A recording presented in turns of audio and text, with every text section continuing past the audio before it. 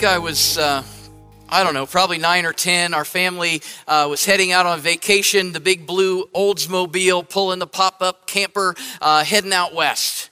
And I don't know, it was first day, maybe our first stop, had to fill up the family truckster with gas. And since I was maturing rapidly, I volunteered to pump the gas. I thought I could help out the family, right? And I'm a little fuzzy on the details, but I do remember that my dad said yes, and we got out, and he got everything ready and told me it was okay to start pumping, and then he went around to the front probably to wash the windshield or do something anyway, but I'd done it before. This wasn't my first rodeo, so I knew what I was doing, and I grabbed that nozzle and I stuck it in the tank and I pulled the trigger, right? I don't know what distracted me. I'm not sure what exactly happened, but at some point I turned and the nozzle came out of the car. And it's not a big deal, except I didn't have the presence of mind to let go of the trigger, right? I just held on tight. I didn't know what to do. I kind of froze. My mind was blank. This had never happened before, and all of those things are flashing through my mind, and what appeared to be hundreds of gallons of 87 unleaded are spilling out onto the cracked concrete, and I must have yelled for help. My dad came running over, asked me why I hadn't let go of the trigger, and at that point I wondered myself why I hadn't let go of the trigger. That would have made a lot of sense, and so I let go and I stood back and I'm looking at this puddle of petroleum on the ground and dripping down the side of the car, and I had gas all over my bottom of my pants and my shoes, and I was not looking forward to hours of riding in the car smelling those fumes, right? I have a vague recollection of my dad informing the gas station attendant that we had a spill, and somebody came out and put kitty litter or some such substance on it as my father paid his hard-earned money for gas we could not use, right? That I had spilled on the ground. And to this day, I can't stand the smell of those gas, whether that came from this or something else, but the gas fumes, that just gets to me. And I still remember vividly that feeling of helplessness as I stood between the car and the gas pump, holding tight to that nozzle, not knowing what to do. I have no idea what I'm going to do, what I should do, and what would solve that problem. And I don't know if you've ever been in a situation where you didn't know what to do. I'm guessing that it probably wasn't pumping gas, but it very well probably is that all of us at some point have been in multiple situations where we didn't know what to do. Maybe you froze like I did, or maybe you did something else. Today I want to introduce you to a man in 2 Chronicles who didn't know what to do, but his situation was a lot more serious than a couple gallons of spilled gasoline. He's the son of Asa, the king that we studied last week. He's the sixth king in the line of David, and he has one of the coolest names in the Bible, Jehoshaphat. I remember, it must have been Nick. He came after church one Sunday, and we asked him what had been taught, and he told us that it was about Jehoshaphat, but he wasn't fat. I don't know whether he was fat or not. The Bible doesn't tell us one way or the other. But the teacher that day, maybe probably one of you, had told him it wasn't just that he was fat, and that Jehoshaphat. I think one of the coolest names in all of Scripture.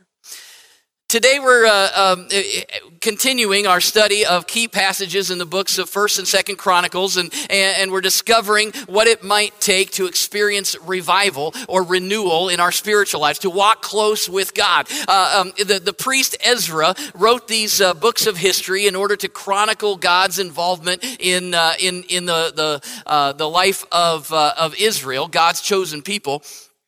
He's chronicling this, but he's writing to the people that he's pastoring. These people that have just returned from exile, coming back to the land and finding out again what it means to be the people of God, what it means to live close, to start over again with God. So Jehoshaphat, he's 35 years old when he became king. He reigned over Judah, the southern kingdom of Israel. So last week I told you that a couple of kings earlier, the kingdom of Israel had 12 tribes. They split into the northern kingdom of 10 and the southern kingdom of 12. The northern kingdom was just a bunch of chaos for quite a while. The southern kingdom had quite a few kings that tried to follow God. Ezra focused on stories mainly on those kings in order to set the example example for these folks who have come back from exile. So Jehoshaphat is a leader of the southern kingdom of Israel in the line of David, and he reigned as king for 25 years. Jehoshaphat's story spans 2 wars and a bad marriage. And we'll get to the bad marriage next week, but today I want to go to 2 Chronicles chapter 20, where we'll see how Jehoshaphat handled one of those wars. It was really an overwhelming situation, and we're going to see how we might be able to follow his example. Jehoshaphat's one of the good guys. Without going into all the details, with several chapters in 2 Chronicles, Ezra tells about him. In 2 Chronicles 17, he says, quote, about Jehoshaphat, he followed the ways of his father David before him, and he also said, quote, his heart was devoted to the ways of the Lord. But even Jehoshaphat had problems that he couldn't handle. If you want to turn on your devices or in your Bibles, it'll also be up on the wall behind me. 2 Chronicles chapter 20. We'll be looking at most of that today because I really want you to catch the whole story. So verses 1 through 13, we're going to dive in right now. After this, the Moabites and the Ammonites with some of the Meunites came to wage war against Jehoshaphat. Some people came and told Jehoshaphat, a vast army is coming against you from Edom, from the other side of the Dead Sea. It is already in Hazer Tamar, that is in Gedi. Alarmed, Jehoshaphat resolved to inquire of the Lord, and he proclaimed a fast for all of Judah. The people of Judah came together to seek help from the Lord. Indeed, they came from every town in Judah to seek him. Then Jehoshaphat stood up in the assembly of Judah and Jerusalem at the temple of the Lord in the front of the new courtyard and said, Lord, the God of our ancestors, are you not the God who is in heaven? You rule over all the kingdoms of the nations. Power and might are in your hands. No one can withstand you. Our God, did you not drive out the inhabitants of this land before your people Israel and give it forever to the descendants of Abraham, your friend? They have lived in it and have built in it a sanctuary for your name, saying, if calamity comes upon you, whether the sword of judgment or plague of famine, we will stand in your presence before this temple that bears your name and will cry out to you in our distress, and you will hear us and save us. But now, here are men from Ammon and Moab and Mount Seir, whose territory you would not allow Israel to invade when they came from Egypt. So they turned away from them and did not destroy them. See how they are repaying us by coming to drive us out of the possession you gave us as an inheritance. Our God, will you not judge them? For we have no power to face this vast army that is attacking us. We do not know what to do, but our eyes are on you. All the men of Judah with their wives and children and little ones stood there before the Lord. We'll stop right there, picking it up in just a little bit. But even though Jehoshaphat was a good king, doing good things, he'd prepared himself and his country, all was going well, and he's following God, and yet this attack came in, this attack from these 3 armies, and it's a surprise, right? Verse 3 says that Jehoshaphat was alarmed. That word basically just means he was scared or he was afraid. He was worried. I mean, you've been there before. You've been worried. You've been alarmed. Life has happened to you. Maybe it come at you sideways and you weren't expecting it and you thought everything was going great and all of a sudden something, maybe you got the call or the test results came back or you got a pink slip or I don't know, whatever it is, fill in the blank. Everything seems to be okay. You're following God. Life is good. And then in essence, a surprise attack. Jehoshaphat, in that moment of crisis, turned immediately to, it says, inquire of the Lord. That's because he was living up to date in his relationship with God already. Last week, we saw that the eyes of the Lord are roaming throughout the earth to show himself strong for those who are wholeheartedly devoted to him, right? God is looking for those who are fully committed to him so he can strengthen them. We saw that last week. At the first sign of danger, Jehoshaphat sought the Lord because he always sought the Lord. It's how he lived. It was just how he was living his life. He was seeking the Lord in all things. So when something alarmed him, when something came at him that he didn't know what to do, he was going to seek after God because he always sought after God. His heart was fully devoted to God. So he sought after God. And he also called for a fast. You don't have to answer this out loud, but when's the last time you fasted? I don't mean the intermittent fasting so you can lose weight. That's good and all. But that's not the fasting that the Bible's talking about. Throughout Scripture, going without food for a certain period of time is always described as a significant spiritual discipline practiced by God's people. And I'll be the first to admit that I don't know exactly how it all works on a spiritual level. On the surface, it seems like maybe if you fast, then you get God's attention and it makes him do something more than just praying does. And you know what? I don't think that that's it. I think that's a kind of a surface way of looking at it. I think that fasting is less about forcing God's hand and it's more about refining our focus. Intentionally going without food or without something that we're used to helps us focus less on the physical and more on the spiritual. And I think that's the deep significance of fasting. We deny ourselves of something so that we can focus more on God. Jehoshaphat was facing a very physical problem. 3 armies were attacking his country, but his first response was spiritual. He called everyone together to pray and to fast. So many times we try everything else first, and when all else fails, then we pray, right? But what if we prayed first? What if you were living such an up-to-date relationship with God that you were fully committed to God in all things so that it was a natural progression? You're already calling on God for everything, so when whatever comes up, you're going to call on him because that's just what you do. What if you gave it all to God? Throughout this series, we've been looking at what it takes to revive us, to draw us closer to God spiritually. And I don't know if you've noticed, but if you look back through those messages, prayer has been a common theme running through it all. Crisis can derail us so quickly in our spiritual lives. We can be bopping along, everything's great, and then a crisis comes up, and all of a sudden we just react, and we go off over here, and many times we forget about our seeking after God. This story helps us to see what it practically looks like to pray in a crisis, to give our situation completely over to God. And then it also gives us a glimpse into how we can then evaluate or know if we really have given it all over to God. So today I want to give you a list of ways that we can turn things over to God, and then later as we look at the rest of this passage, we'll see the evidence of how we can know that we've put things in God's hands, that we've turned our problems, our situations over to God. So the first thing, putting our problems in God's hands. The first thing is to know your problem is bigger than you are. You've got to know that your problem is bigger than you are. So many times we think we can handle it, right? Jehoshaphat had fortified cities. He had armies. He had money. He could have taken these enemies on using his own resources. I mean, it was a little overwhelming, and he didn't quite know how that was going to happen, but he had resources, and he could have gone out against these armies, but he was wise enough to know that the problem was bigger than he was. He called everyone together, they prayed, they fasted to, quote, seek help from the Lord. He needed God's help because the problem was bigger than him. You also need to know, and number 2 goes right along with number 1, know that God is bigger than your problem. So not only is my problem bigger than me, but the God that I serve is bigger than that problem. That's a very important thing to recognize, because sometimes we think our God is too small.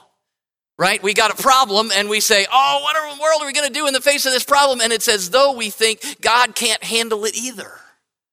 Jehoshaphat knew that God could handle it. The first few lines of Jehoshaphat's prayer were merely rehearsing God's attributes and who he was and what he had done. He was not reminding God of who he is. God already knew all these things, right? Jehoshaphat is reminding himself, and he's reminding his people of who God is, and letting God know that he knows that God is bigger than his problems. Although Jehoshaphat was alarmed by this crisis, God was not alarmed by this crisis.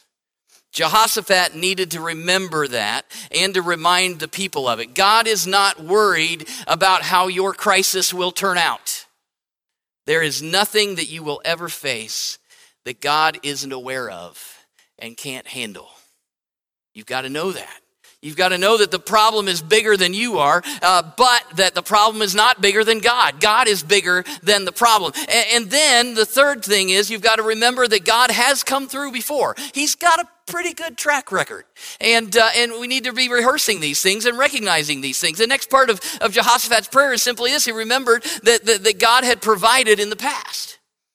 God is the one who had brought them to where they were now. So many times it helps us to trust God in the face of difficulty by simply remembering what he's done already.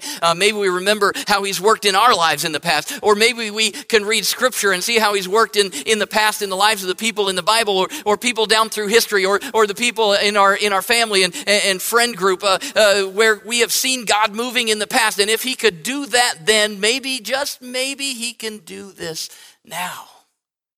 Ezra, who's writing all this down, knew that the exiles returning to Israel needed to be reminded of who God was and what God does.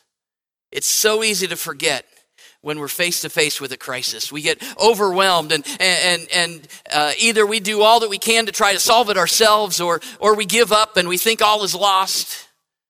In those moments, we have to remember who God is and what he does.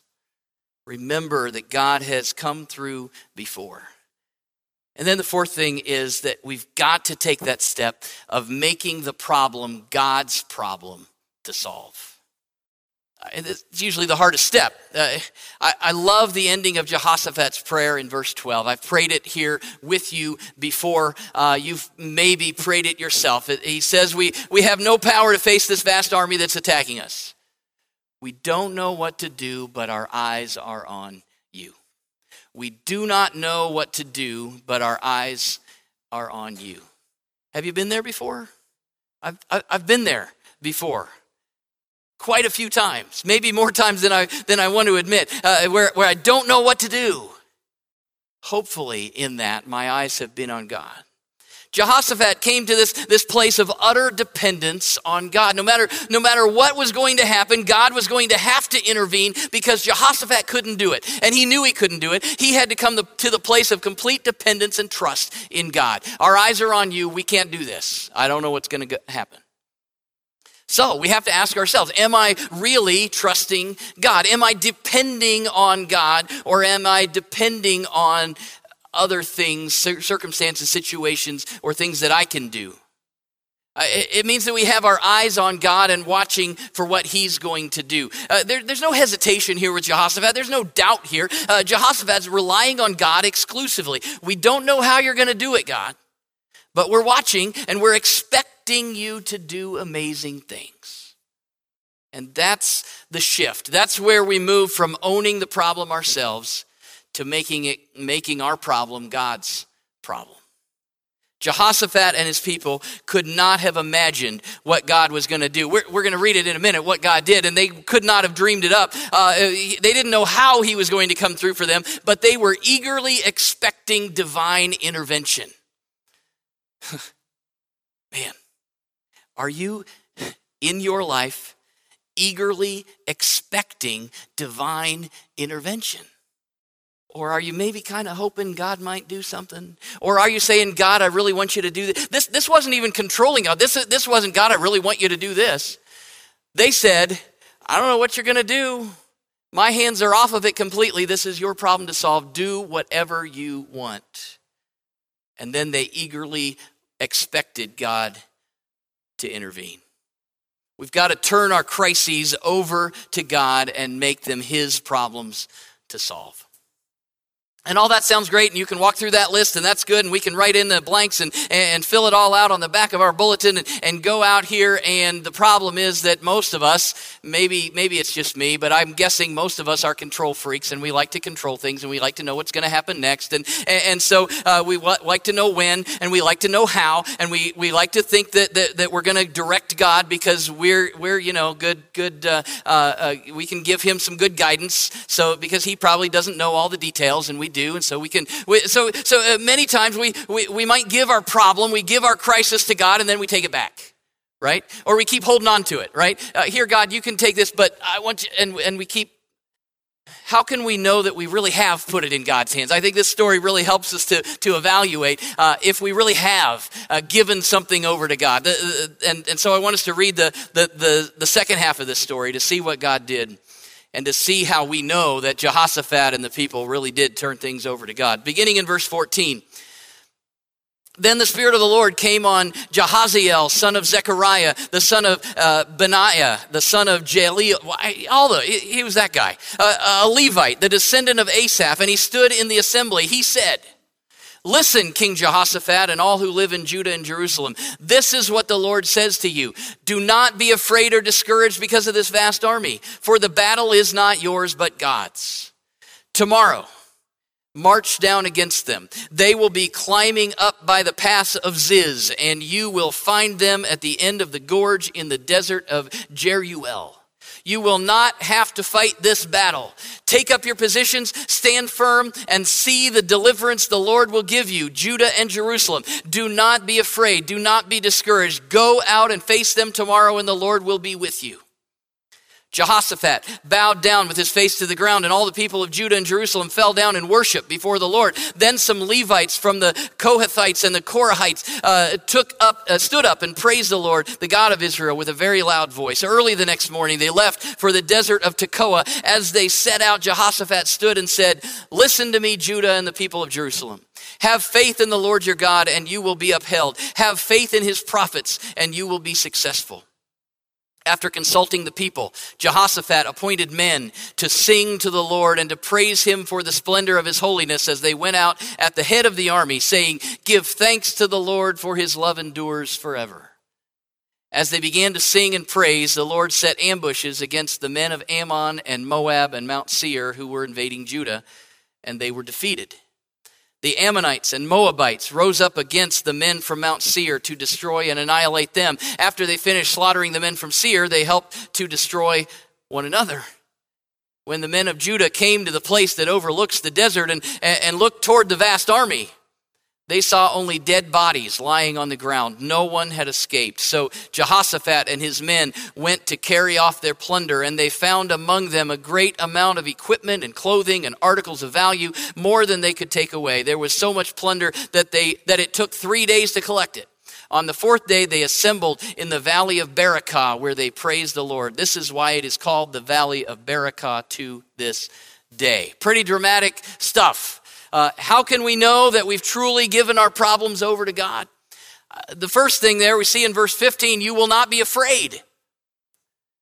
If you've truly given your problems, your crises, your life over to God, fear and worry will not be plaguing you. Peace will settle down on your heart. Over and over and over in Scripture, God's presence and his intervention is characterized by supernatural peace. Fear and worry have no place when God is in the room and on the move. And God is always in the room and on the move. Fear and worry have no place in our lives as we're following after. If you ever find yourself stewing over the situation, wondering and worrying, then you probably haven't truly let go of it. God told Jehoshaphat through that prophet, "Do not be afraid. The battle is not yours but God's." When we're still fighting, it shows that we think the battle is ours to win or lose. But if we've truly given things over to God, we can have peace in the fact that the battle is God's. The second thing is that if we have truly given things over to God, then there's still a step where we face the problem head on. Verse 17, it says, go out and face them tomorrow. Giving things over to God doesn't mean that we just step back and we let him and we're not going to be involved. We still have to be involved. We're just going to follow what God says. In most cases, we still have to be active, obedient participants, right? But as we follow God's leading, we're able to face the problem. We're not going to run from it because we're trusting in God to work it out. We have our little cards, questions to live by, and there's 5 questions on there, and I hope that you're constantly asking yourself those 5 questions as you're evaluating whether you're in right relationship with God. Number 2 on that list is maybe, I don't know for you, but maybe it's the hardest one. The second question that we need to always be asking ourselves, am I trusting and obeying God in everything? Am I trusting God? Okay, well, yeah, I trust God. Okay, the next part, it raises the standard a little bit more. Am I obeying? So I'm trusting God to do it, but I'm also going to be obedient to what he wants me to do. Am I obeying God? And not just in some things, but in everything. Am I trusting and obeying God in everything?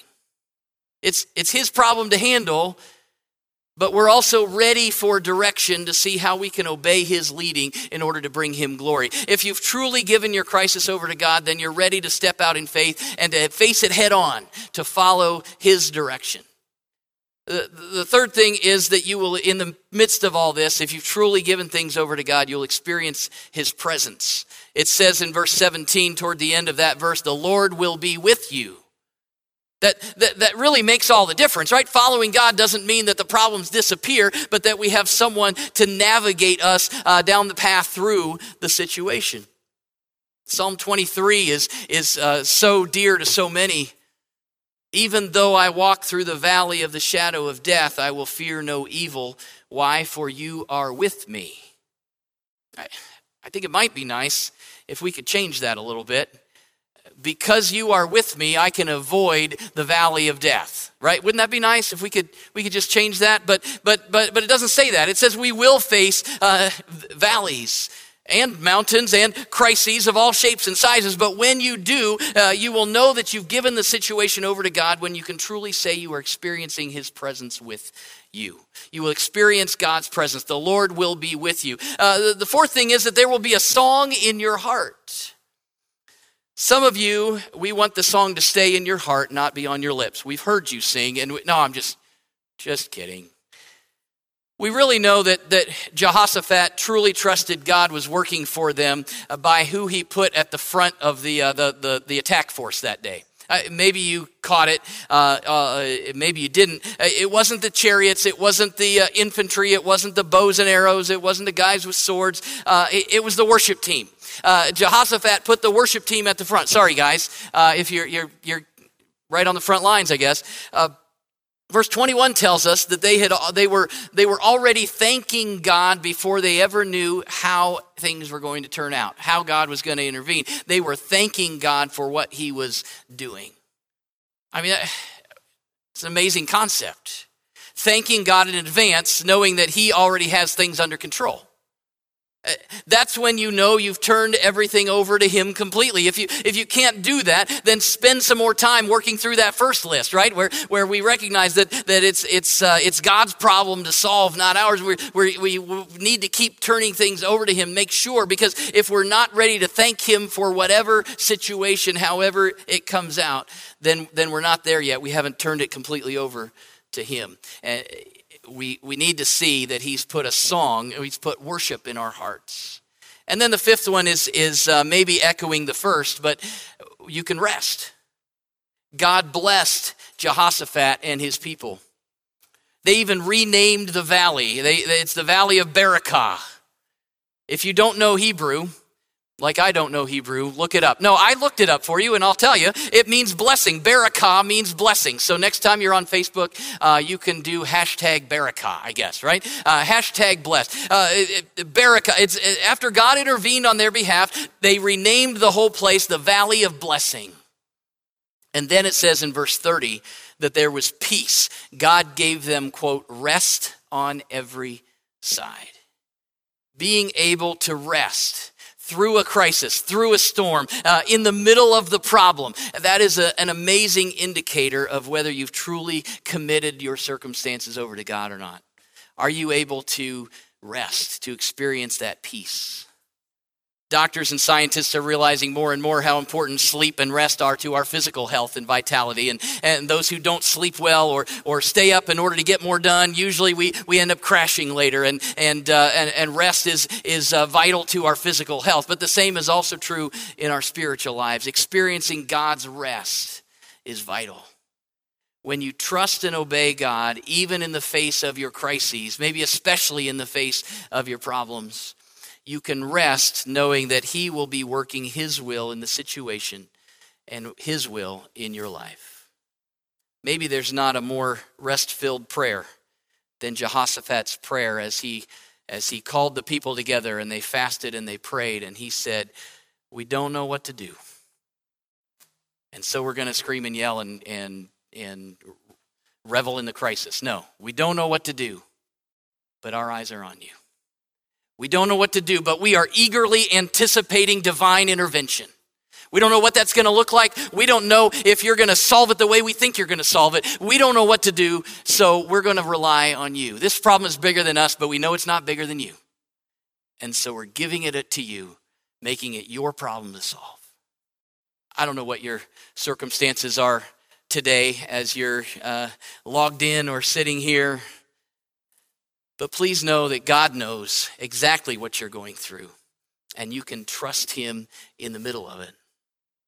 Father God, so many things come at us sideways these days. So many circumstances that we allow to derail us in our relationship with you. Lord, I pray that we can experience that deep peace that only comes from turning everything over to you. We're not in charge of our lives, you are. You know exactly what's going on. You are bigger than the problems that we face. You are stronger than the circumstances, the things that alarm us, that scare us, that worry us. So, Lord, I pray that as you point things out in our lives, even in this moment, that we'll recognize your Spirit's voice and that we'll respond in commitment to you. Lord, so many times in life, we don't know what to do. So, our eyes are on you. We commit ourselves, our circumstances, our crises, our joys, our sorrows, and everything in between. We commit to you, asking for your amazing divine intervention. And Lord, we will be quick to give you thanks and praise in advance, knowing that you are working your will and your way in our lives.